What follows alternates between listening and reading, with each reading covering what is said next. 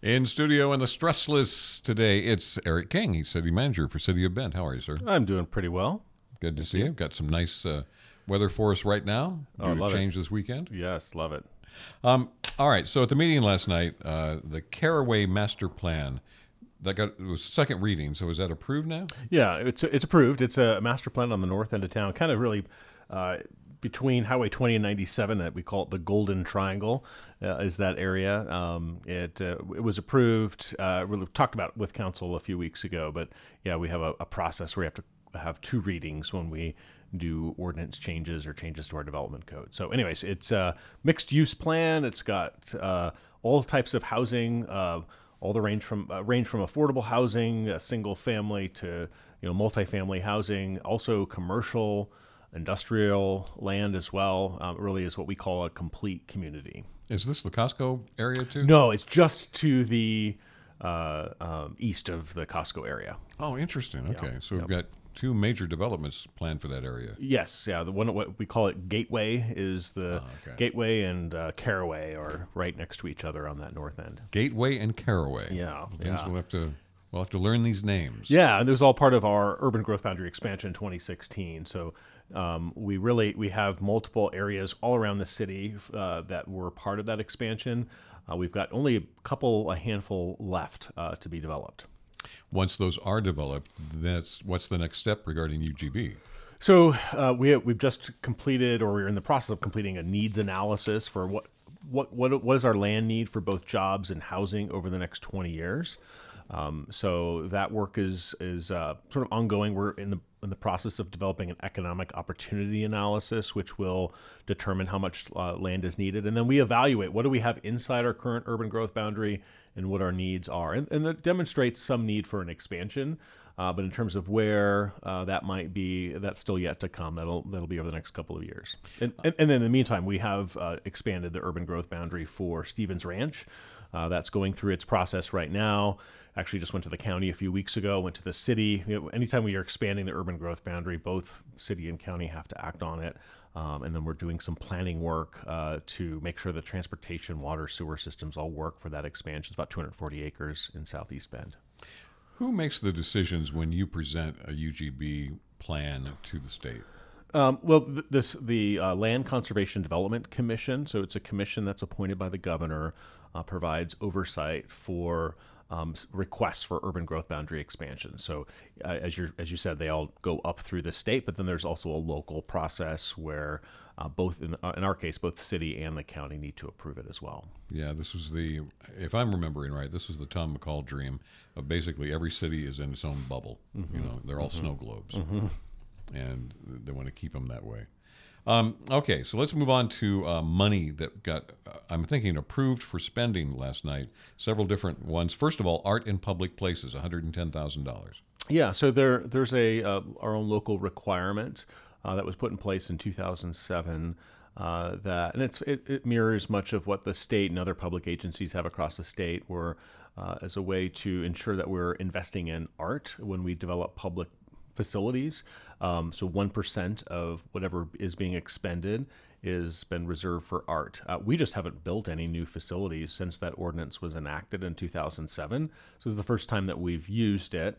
And Art in Public Places, which is a nonprofit organization, there was a contract last night to be approved for that organization to take the lead in the art installation, outreach, and education to ensure that it's being done, in accordance with our process. So like Roundabout Art, for example, Art in Public Places manages that. Now that is not funded by the city, just to always be clear. That's done through the Bend Foundation. But they have a process that's in code in terms of how art gets selected and that community is involved and all of that. So we're just using that organization to help us comply with our own code and meeting this 1% for art requirement. Okay, and then, so if we want to find out where that money is going to go and what it's going to be spent on. It's our public works campus, which is being developed out at Juniper Ridge. It's land that the city already owns. So right now we have staff scattered in 3 different facilities throughout town. We're leasing some space. It's not very efficient, so we're moving everybody into one location and disposing of those properties to help fund this facility, and it'll just create huge opportunity for also better service delivery. So we broke ground just a few months ago.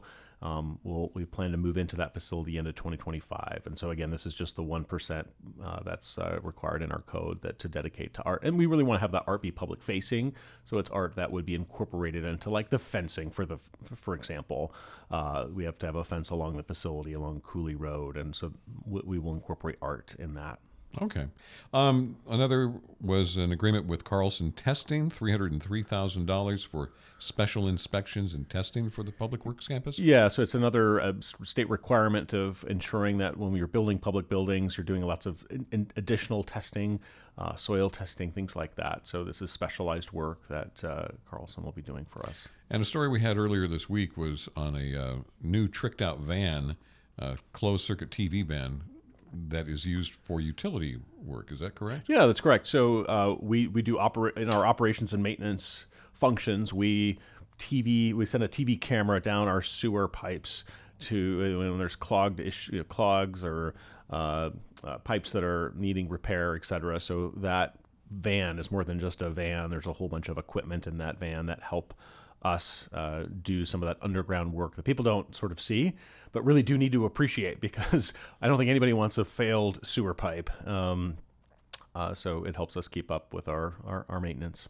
Somehow I went from tricked up van to the sewers, and it just didn't kind of lost its shine there just for a minute. Yeah. Also, the city of Bend is requesting $10 million from the U.S. Department of Housing and Urban Development. Can you speak to that? Yeah. So as part of our ongoing kind of housing crisis, we're always looking for all strategies of removing barriers to get more housing on the ground, to lower those prices. And this is a grant that's offered by HUD. So we had a public hearing last night as a requirement of the grant, and outlined to council what we would spend the funds on, which include everything from infrastructure to help housing get built, to doing some work internally to make sure the process is streamlined, to ensuring that the community has tools. If you just want to build an ADU in on your property, or add a unit because you want to bring in a relative or something, making that process really easy.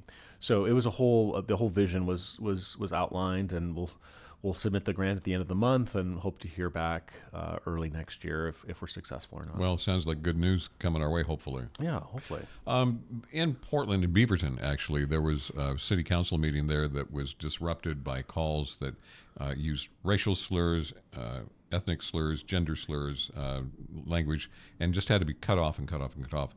I understand that this also happened at a Bend City Council meeting recently. It did. About a month or so ago, we had something similar, and it's somewhat suspicious. I think the nature of the call and what was being said, and similar to Beaverton, I think some suspicion around was it bots that have done this. As we've moved to a hybrid meeting environment, so we not only have meeting in person, but we have the opportunity for folks to comment remotely, so they can just call in, Zoom call. So that just adds another dimension of complexity, and for things like this, where you get folks calling in.